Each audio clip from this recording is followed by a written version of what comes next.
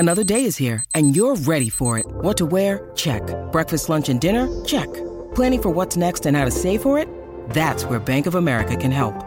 For your financial to-dos, Bank of America has experts ready to help get you closer to your goals. Get started at one of our local financial centers or 24/7 in our mobile banking app. Find a location near you at bankofamerica.com/talktous. What would you like the power to do? Mobile banking requires downloading the app and is only available for select devices. Message and data rates may apply. Bank of America N.A., member FDIC. When you need mealtime inspiration, it's worth shopping Kroger, where you'll find over 30,000 mouth-watering choices that excite your inner foodie. And no matter what tasty choice you make, you'll enjoy our everyday low prices, plus extra ways to save, like digital coupons worth over $600 each week. You can also save up to $1 off per gallon at the pump with fuel points. More savings and more inspiring flavors make shopping Kroger worth it every time. Kroger, fresh for everyone. Fuel restrictions apply.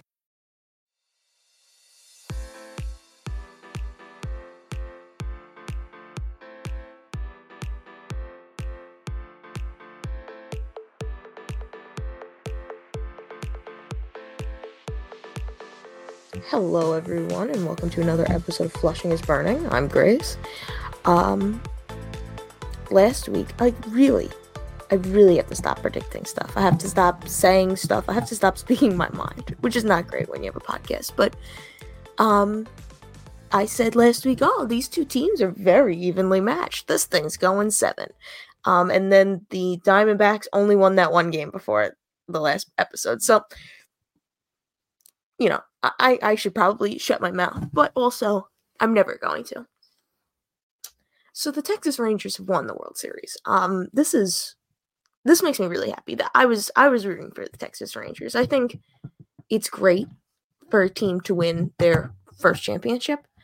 You know, it's 62 years without a championship too, right? Like it'll feel different when like the Rays or the Rockies do it, just because it hasn't been as long. Although Rockies now, it's been like 30 years, so it's kind of been long. But for the Rays, it's not like, oh man, like this is generations of Texas Rangers fans have lived and died essentially. So I think that's really great. From a Met fan perspective, Jacob deGrom has a ring now, and I think it's stupid to be mad at former Mets for winning a championship, or to make fun of them for winning a championship with the Rangers. That, Max Scherzer left. That was his end goal. That's why he came to the Mets. He didn't come to the Mets because he loves the Mets. He came to the Mets because they represented a good chance for him to win, plus the ability to make all that money. And when you remove the winning part for someone like Max Scherzer, he's going to want to go somewhere else. And that's just the nature of it. No one's really been mad that Travis Jankowski won, which, like, that's just fun. Guys like that, it's fun when they win a World Series. Like how it's fun that Will Smith now is the first, the reliever, not the catcher or the actor/rapper. That Will Smith, the reliever, is now the first person to ever win 3 consecutive World Series with 3 different teams. That's fun, right? Like, it's fun when guys like that win, little role players. It's fun. And it's great that Jacob deGrom has a ring, especially he had to undergo Tommy John this year. He probably is going to miss most, if not all, of next year. And we don't know what he's going to look like when he returns, because by the time he returns, he's going to be like 36 years old and will have not pitched a full season since 2019 and will not have pitched at all for a year and a half, 2 years. There's a very real chance that he comes back and he is never the Jake that we knew. And I think it's nice for him to win this, because yeah, he has 2 Cy Youngs, he was an all-star, he's got all these accolades, but at the end of the day, the reason why you play baseball is, the reason why you go into Major League Baseball and play and try is to win a World Series. And he did that. Regardless of the amount of effort he put in, his signing with the Rangers is a lot like, and we've spoken on here before about how I'm a Liberty fan, is a lot like Breanna Stewart signing with the Liberty, right? It provided a sense of greater legitimacy. They had legitimacy by signing Semien and Seager and stuff, but they went out there and they got the best free agent on the market, maybe Aaron Judge over him, but one of the top 2 or 3 free agents on the market last year, regardless of injury history. He's the when he's pitching, he's the best pitcher in baseball. So you remove all the stupid bullshit from people who want to be mad at DeGrom and Scherzer. It's cool. And I have really loved seeing all the videos of these Rangers fans getting really, really emotional. You can feel that, right? Like, you see that and you feel it. You feel decades of languishing and never getting there. You feel the weight of 2011. You feel the weight of all these years of not being able to do it and finally getting it done, right? It's just fun. It's fun to see a team win their first. Which also now there's 5 teams that have never won before now. Texas removed themselves from that. So there's 5 teams. And there's been talk now. I think there was an article in The Athletic, who will be the next team to win their first. And it's really funny because I think if this was a year or 2 ago, it would feel different to have this discussion, but I actually think it's closer than people are making it seem, like, in terms of between those. I don't know that anyone wins their first for a little bit, right? Like, the Rays are I guess considered the closest, and they probably are, but also, they're doing their whole we're not paying anyone shtick. And the thing is with the whole we're not paying anyone shtick, other than their, shortstop who's on leave for being a pedophile, allegedly. The whole thing with not paying anyone is you kind of see, like, most teams that don't pay anyone never win anything, right? Like the A's, yeah, those 2000s teams, those 2010s teams, they made it to the playoffs a few times, but also, like, they never went anywhere. You need, like, because you're not paying anyone, people who get paid are by and large very good players. So you're not getting the best of the best by refusing to pay anyone, So I don't actually know how close the Rays are. Also, again, their pitching is good, but also, like, half of their pitching staff has had Tommy John over the last year, so who knows what that's going to look like. And it just feels like, yeah, they could rattle off close to 100 wins like they did this year, and they get swept out of the first round by the Texas Rangers, who paid Corey Seager and who paid Marcus Semien and who paid Nathan Eovaldi and who paid, that's the model really the team had to follow. On the opposite side of that model, the team that is doing that and did not have success this year but they had success, never won. And they could be close, but also, like, I read that Athletic article. I've been seeing the way that team's been operating. I'm seeing the fact that they want to get their payroll to like $200 million, and with arbitration and, just sort of guesstimating on arbitration, they're at $197 million, and they have no pitchers. I think that probably opens up a Juan Soto trade a lot more. Or I saw something this morning, I think, or last night, they might try to get creative and move Fernando Tatis Jr. or weirdly Xander Bogaerts, who they literally just signed last offseason, but they have to find a way to pay pitchers, really. If they want to get that money down, they got to find a way to do that. But I think the Padres issue is, I think, organizational. I think there's sort of a weird structure there, and you see that in the multiple articles that have come out about it, both from the player side and from the front office side. I think you're seeing, like, a lot of different factions. They don't have a manager. Bob Melvin's now with the Giants, so that's going to be an issue, but they're probably just going to get a yes man for Preller, because that sounds like what Preller wants, right? That was the whole issue with him and Melvin, was that Melvin wouldn't just yes him to death.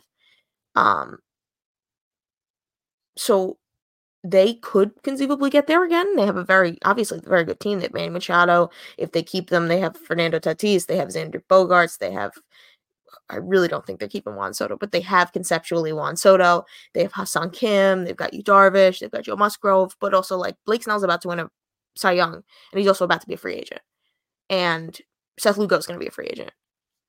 And they have literally their starting rotation is now, like, Joe Musgrove and Yu Darvish.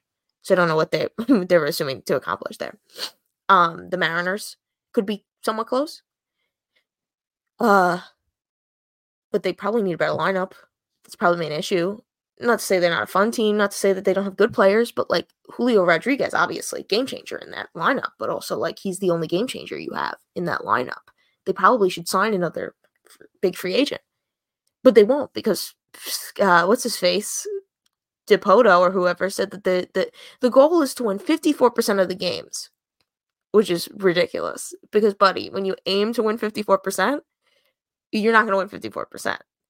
The reason why, like, the Rangers won 90 games, but they were aiming to win more. So, you're gonna aim for lower and then fall even lower than that.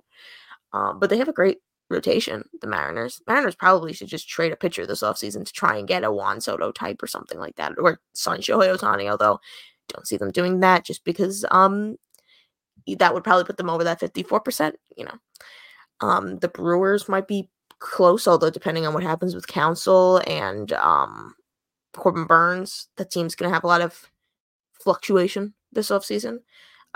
It's funny, though. I would put probably the Rays in the, top 4, Rays through Brewers, all are kind of close to each other. Like, I'd probably put them in that order, but it wouldn't be like there'd be big gaps anywhere between teams. But then the big gap comes, and the Rockies. The Rockies feel like a Rangers situation where they don't, or like a Phillies situation where it takes like 100 years for them to win, because what the fuck is going on in Colorado? Like, they need to sell. That's really what needs to happen here. They will not win until they sell that team, and it sucks to say that, but like, it doesn't really. Dick Monfort has no idea what he's doing, and it's funny because it's like they're one of those teams that's like, I feel so bad for their fans in the same way that I feel bad for like Pirates fans, and for a while Orioles fans, but like the Pirates are just actively not trying, but then they're falling into good players. The Rockies can't even do that. They're holding on to players they should be trading. They're signing guys they shouldn't be signing. They're paying people to take their good players as opposed to like getting money back. It's so ridiculously stupid in Colorado that I genuinely don't see that happening anytime soon. Like, we got, when was Rocktober? Like 2007? That probably will have to last like 20 or 30 years for October. Yeah, that the Rockies have, I could be wrong. They could turn it around, but like, I don't see it happening. And then one last thing I want to touch on before we take a break is there was a little bit of ratings discourse about this World Series. That this was the lowest viewed, I think, in however many years, maybe all time, whatever. Also, that the Game 1 of the World Series had less viewership than the NCAA Women's Basketball Finals last year.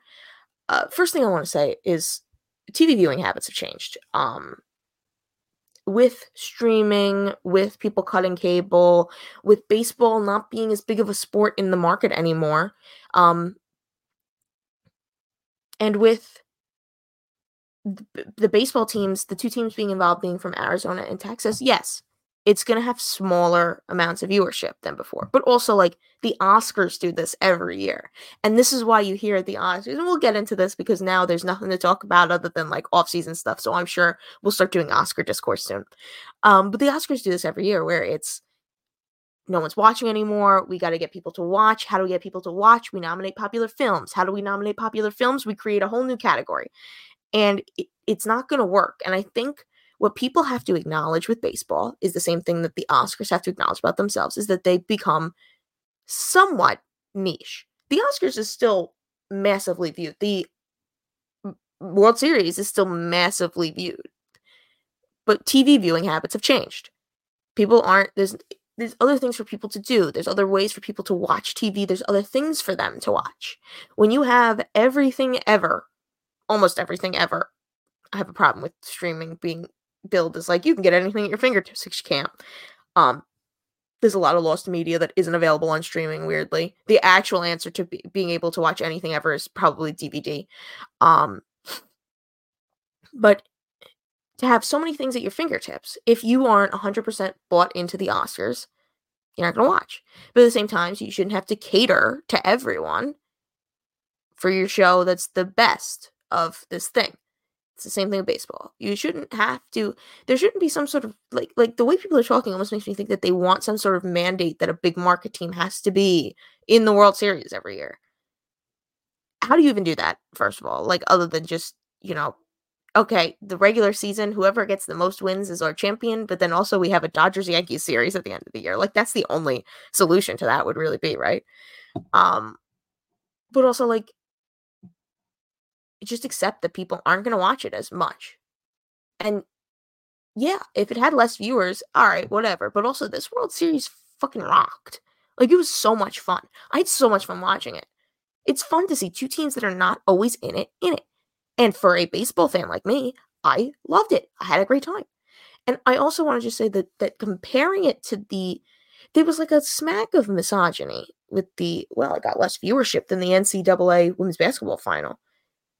Yeah, that like I don't know if you noticed, but women's sports is like exploding right now, and especially women's basketball. Like there was a commercial that they were airing during the finals, and during the playoffs for the W this year that was basically talking about how like viewership for the W this year exploded, and it was like up like insane amount. I think one of the numbers was like 124% or something like that. Like it was huge, huge numbers. And the NCAA women's basketball also had the same thing happen because people are A, really interested, and B, there's really interesting players that have become like big names. So yeah, people are going to tune in to watch Angel Reese and Caitlin Clark trash talk at each other for 2 hours because it's fun. And don't make it into this like, well, it got less viewers than that. Yeah, I bet it did. Like, what are we even doing here? Who fucking cares what got more views? None of this matters. None of this matters to anyone other than the people high up in these businesses, like you and me watching this at home. It has no effect on our life how many other people are watching this thing. The World Series is always going to be there. So why are we getting upset? It makes me mad. Anyway, I think that's the perfect time for a break. We're kind of just clocking in at like our usual time here. So, nailed it. So we'll be right back. And when we come back, it's going to be, we're going to do a little bit of Mets offseason chat. All right. And we're back. So the offseason has officially begun, right? World Series ended, offseason on. We're in. We're started. Free agency has started, but this week is only for same team negotiations. So players signed. So Max Muncy just signed an extension with the Dodgers. He had an option anyway, but like this week is a lot of like options being picked up, options being declined, options, whatever, buyouts. So it's been a lot of that this week. This is like the week that last year the Mets got the Diaz extension done in. So that's like your vibe this week. Not a lot of stuff's going to happen this week other than options. The big thing that happened for the Mets this week, the number one thing is that they interviewed Craig Counsell. That news, I'm recording this it's currently 10:06 on Monday. I have my phone next to me, so if anything breaks, I can see it.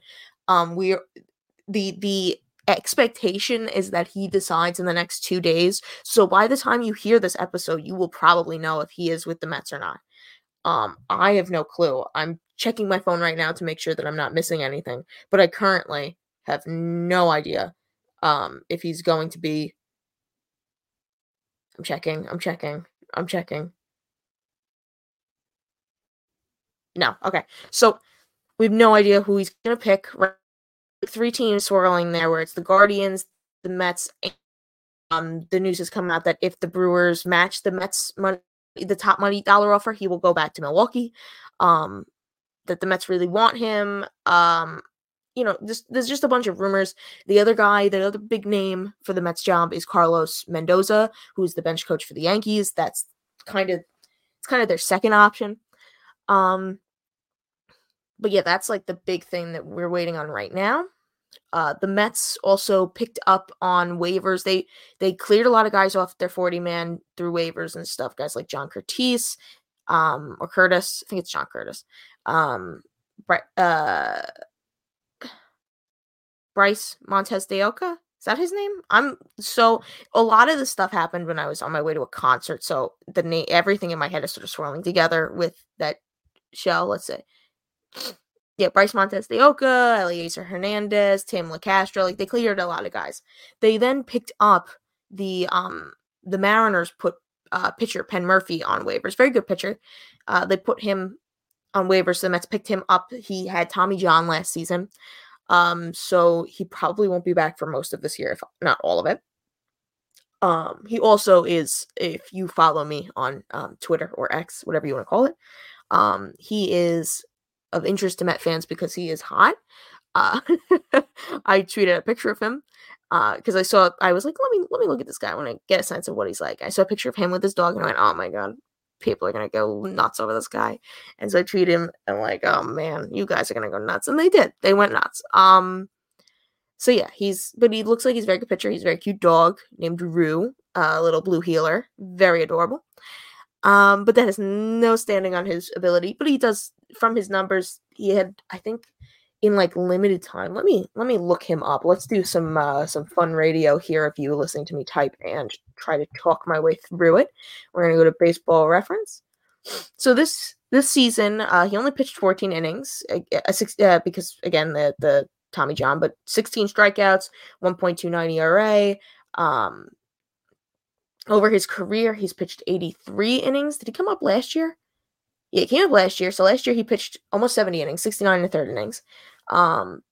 He had a 2.99 ERA with 76 strikeouts, 18 walks. So he looks pretty decent. You know, he's not going to be the world's greatest reliever, but he looks somewhat decent. This is a good, and he's, again, he came up last year. There's a guy with a lot of years left, and the Mariners just cut him because they could afford to, and the Mets are going to take a chance on him.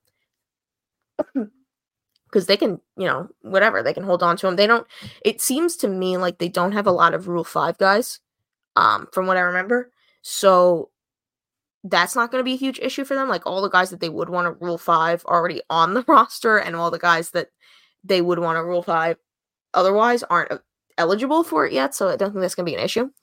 So they're basically, it looks like just clearing room for like free agent stuff, which is good. You know, this team's going to need a lot of free agent stuff done. They also picked up the option on Brooks Raley, so you know he was fine last year, but of interest to this podcast, I'm just going to say boo. Get the guy off the fucking team. I'm so over Brooks Raley. I'm so over it. I'm so over it. They need another lefty reliever. I can't look at that guy anymore. I'm so fucking done. But they picked up his option, so he's getting $6 million next year. And then yeah, next season, I mean, there's a few definitive, like, we know these guys are going to be with the team starting next year. Obviously, pretty clearly, Omar Narvaez picked up his option. So he's going to be with the team next year, presuming they don't trade him. But Alvarez is going to start. No way Alvarez doesn't start. Assuming there's no trade, Alonso starts at first base. Jeff McNeil probably starts at second again. This is all assuming there's no trades, but like Jeff McNeil, Lindor's going to be at shortstop. You kidding me? Brandon Nimmo's going to be in center field. Or the outfield, we'll say. Who knows what they do, but probably center field. Kodai Senga is going to start. Jose Quintana probably starts, but again, you know, just because they don't have anyone, like they really can afford to keep giving away pitchers. And then he should be ready next year. We should be witnessing the return of Edwin Diaz next year, which should be fun. And then everything else is kind of up in the air in terms of what they're going to do. Because, you know, Marte was hurt so much of this year. I don't know that you can depend on him. And Brett Beatty didn't really impress. And they could run Ronnie Mauricio out there at third, but at the same time, like, he was swinging at everything last year. And that high batting average got low real quick. You know, Mark Vientos is DH, but you should be able to upgrade in this market at DH. You know, so there's going to be a lot of options for the Mets. The Mets are going to have to look at a lot of stuff. You know, they're kind of in I would say, good spot where they don't need to do everything, but there's like enough that they need to do. So there's like a few major targets that we're seeing the Mets link to. Obviously, Shohei Ohtani. I saw Bob Nightingale say that the Dodgers are the presumed favorites for him, which, like, okay, Bob. I'd never take anything he says about anyone to heart. And that, includes the Mets. But so they obviously Shohei Ohtani would be such a win. He probably won't be able to pitch next year, but he'll be able to hit. And going from Vientos or Vogelback to Ohtani as your DH is in fact an upgrade, despite how many Met fans want to tell you that Mark Vientos is the second coming. He'll probably be a perfectly fine major leaguer, but Shohei Ohtani is about to win his second MVP in 3 years. So, I would take the upgrade there.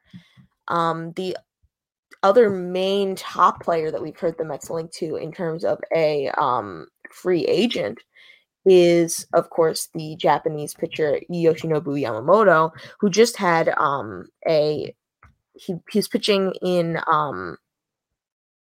playoffs for the Oryx Buffaloes, and he had, I want to find the line because the line was crazy. Oh, it was a must-win Game 6 for his team. He pitched 9 innings. It's a complete game. 9 hits, 1 earned run, no walks, 14 strikeouts, and 138 pitches. So, and there's a lot of talk about, like, people kind of believe he's coming to New York, which would be so much fun.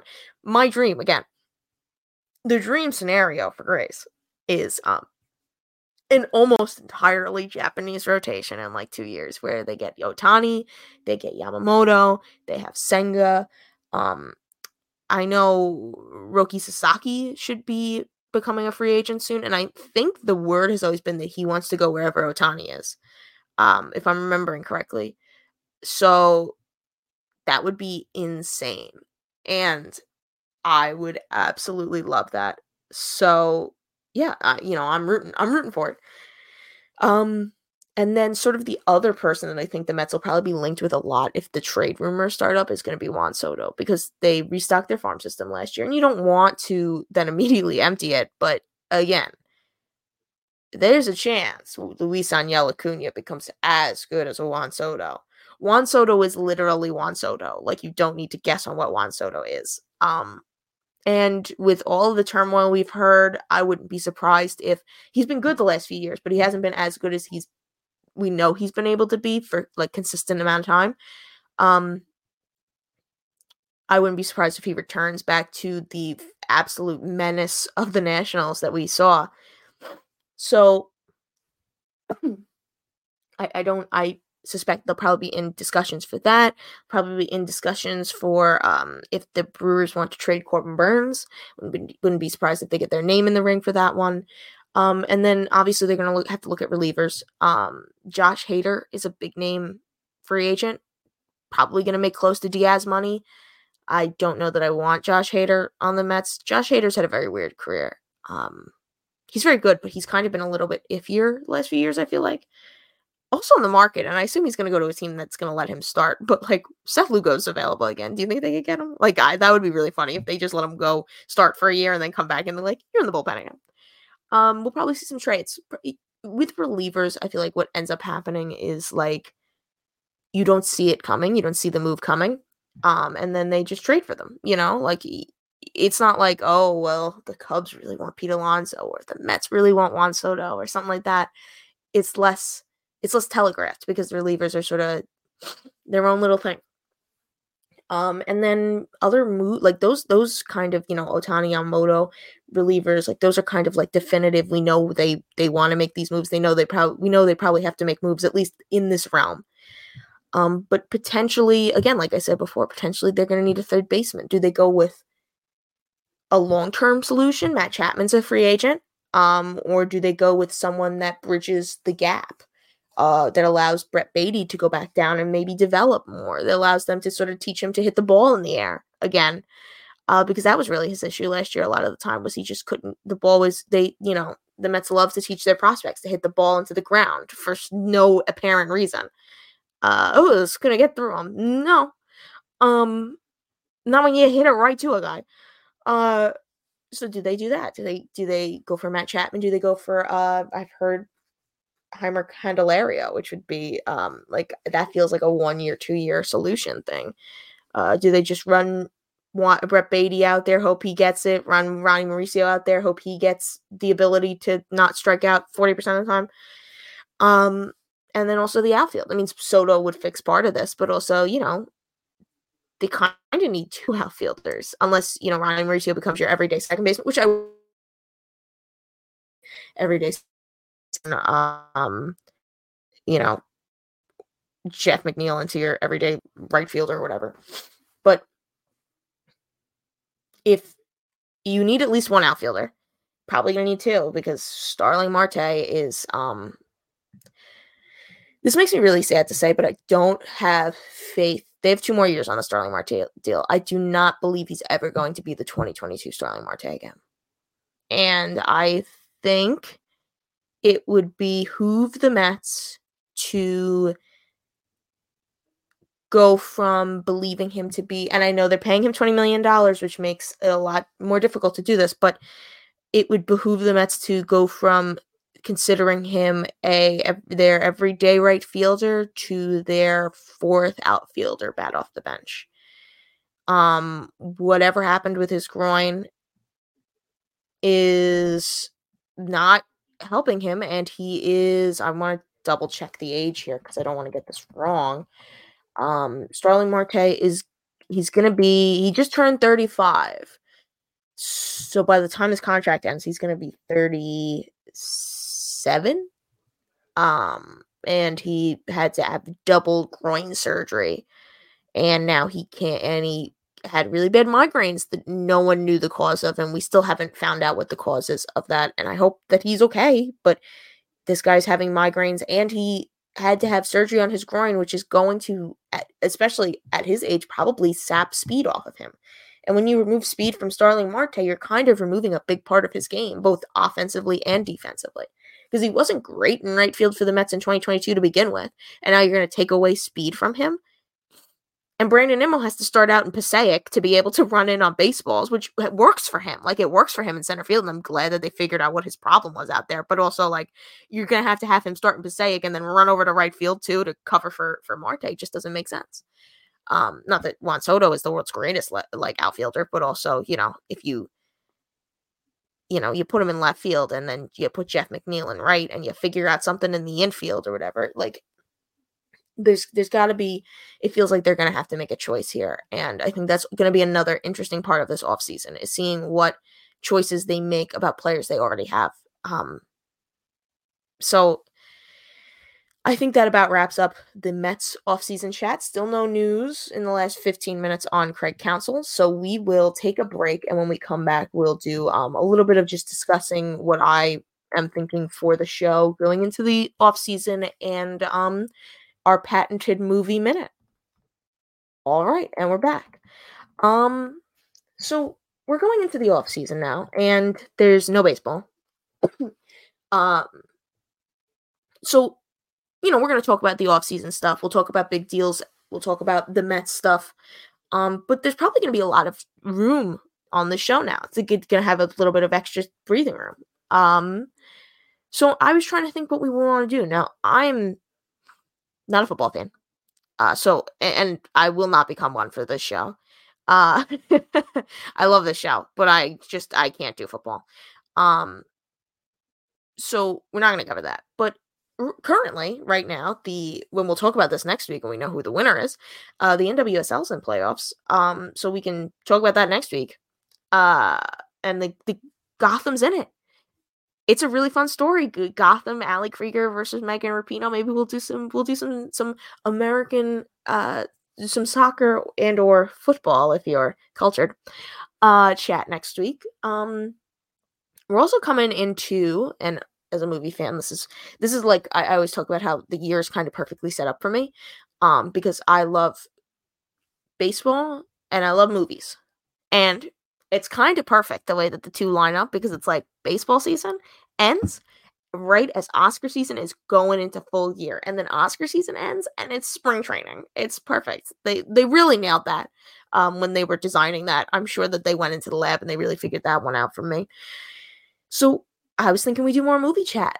Maybe we start doing some little bit of Oscar previews. There's going to be award shows in there. The Gotham Awards are in a few weeks, which are like indie kind of indie. They took away the budgetary restrictions this year, so Barbie is nominated. But it is mostly indie New York vibes there. So maybe we'll do that. Maybe we'll do some baseball sports movie talk. We'll start covering like famous baseball movies. We'll do little watches. We'll talk. Maybe I'll get some people on here.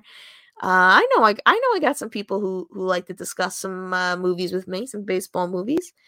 And then maybe there'll be more gay stuff. I don't know. It's really tough. This is a tough nut to crack this off season, but I think the most fun thing is that we're all gonna figure it out together. So yeah, who knows what this show looks like in like 3 weeks, but we'll all get to see it happen together.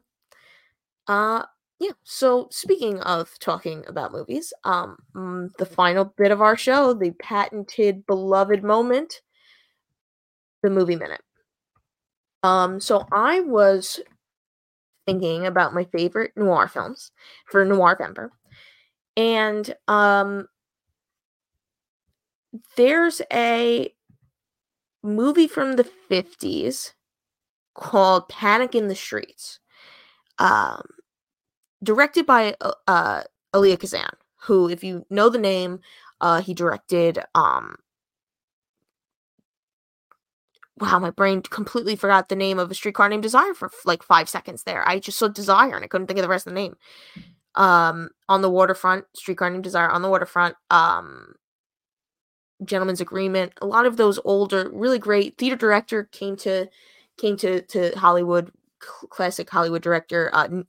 Name names in the communist, the Red Scare in Hollywood. Which is what On the Waterfront is about. Maybe one day I'll recommend On the Waterfront because I think it's a very fascinating movie. I could do like 10 minutes on that movie. But yeah, so this is a film noir. What's really fun about it is that it's actually in something that was very rare at the time. It was shot entirely on location, which was not frequent back then because that was more expensive, because these studios had which was a Fox film. So Fox had a soundstage. They had backlots. They had places you could shoot, which was cheaper for them than to send productions places. But they shot it in Louisiana, in New Orleans, and it has a bunch of people from the area playing in both speaking and non-speaking roles. So it's very authentic, feels very real. And what's really interesting about this movie is, and it was a lot of people talked about it at the time, a couple of years ago when the pandemic was really big. It's actually about, because normally noir films follow detectives, cops, or criminals, or something like that. The main character, Richard, who's played by Richard Widmark, who, if you see this movie, you like him. I like Richard Widmark. He is like Mr. Noir of the 50s, so you could go through his catalog and find a bunch of stuff. I'm sure I'll probably recommend another one of his movies this month. He's a officer from the Public Health Service, who teams up with a police captain, and they have to stop an epidemic of like the plague, like pneumonic plague or something like that. But they have like a day. They have like 1 or 2 days, and it all starts because the cop, they bring in the public health service guy. He's like, this guy got killed on the waterfront, but he kind of like a little weird here, and he's like a number one case. Like he's like the first case in the area, and they realize like whoever killed him probably caught it, and now we have to stop him. So it's like they're trying to find this guy to get him so that he doesn't spread the thing. It is crazy, and it's one of those movies that's kind of wild to watch because it kind of gets what would have happened in a way. Like that, like it feels real to what we experienced with the pandemic, that like people aren't willing to like help and stuff like that. He has to convince people that this is happening. People aren't willing to believe him, and because he's like trying to get this done, but they have like 2 days, and if they don't do this, everyone's gonna get the fucking plague. So it's It's so good. And it's, again, the great thing about these noir films is that they're almost always, newer ones are different, but like the old ones are almost always like in and out, 90 minutes. This thing is like, I think, I'm looking at it right now. It's 96 minutes long. In and out. And it's just get in, get out. We're going to get the thing done. Great. And the cast, like, you go down the list, there's Jack Palance is in it, in like his first role. And if you're a fan of Mel Brooks, his 1967 film, The Producers, Zero Mostel is in this as well. So this is, it's such a good movie, you know, and it's one of those ones that I think everyone talks about. I'm trying to think of what the other Richard Widmark film is, because there's like a Richard Widmark film that everyone talks about. I just saw it in the theaters last year, and I'm going to see the name and I'm going to go, what is it? Night in the City. Night in the City gets talked about a lot. It got a Criterion release. It's a Jules Dassin film. It's a great film. Don't get me wrong. Fantastic film. But I think he did this in the same year as Night in the City and No Way Out, which is an all-timer run. But this is like low-key maybe the best one. Am I planning on recommending? If I am, she didn't hear it from me. But I may or may not be planning on recommending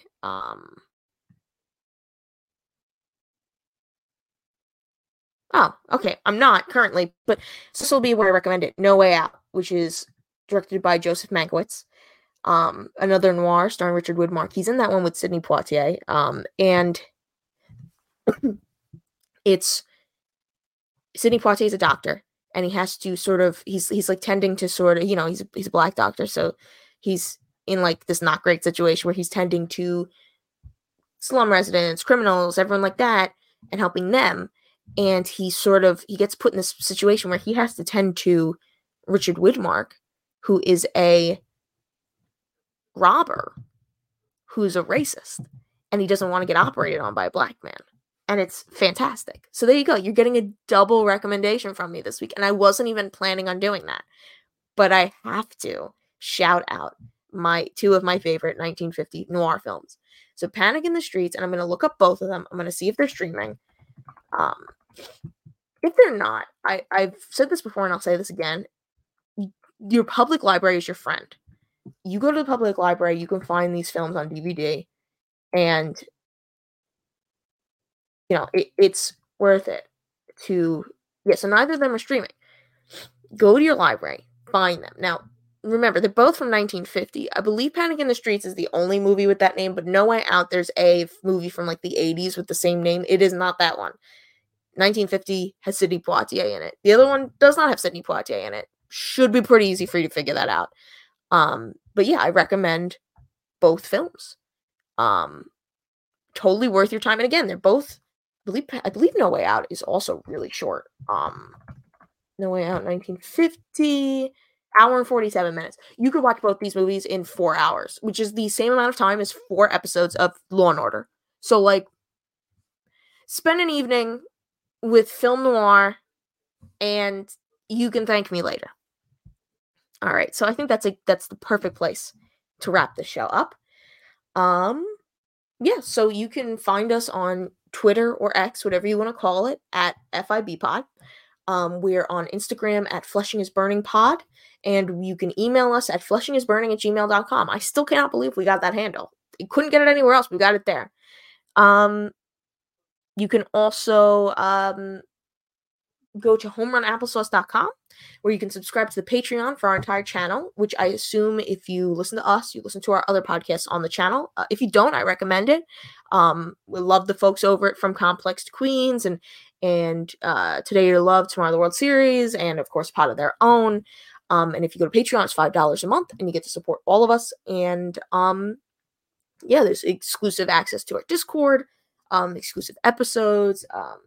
I think they do playlists from time to time, curated by certain members of the podcast team. I haven't been asked yet, but trust, when I am, it will be bananas. Yeah, so I recommend you go there. And thank you for listening. I'm going to double check right now for the last time to make sure that the Craig Council news has not broken. We're looking. It has not. So the next time I talk to you, we will know where Craig Counsell has gone. I'm fully anticipating. It's 10:33. I'm fully anticipating I hit end recording in like 15 minutes. The news is going to break, and I'm going to get so mad. So, thank you for listening. Talk to you next week.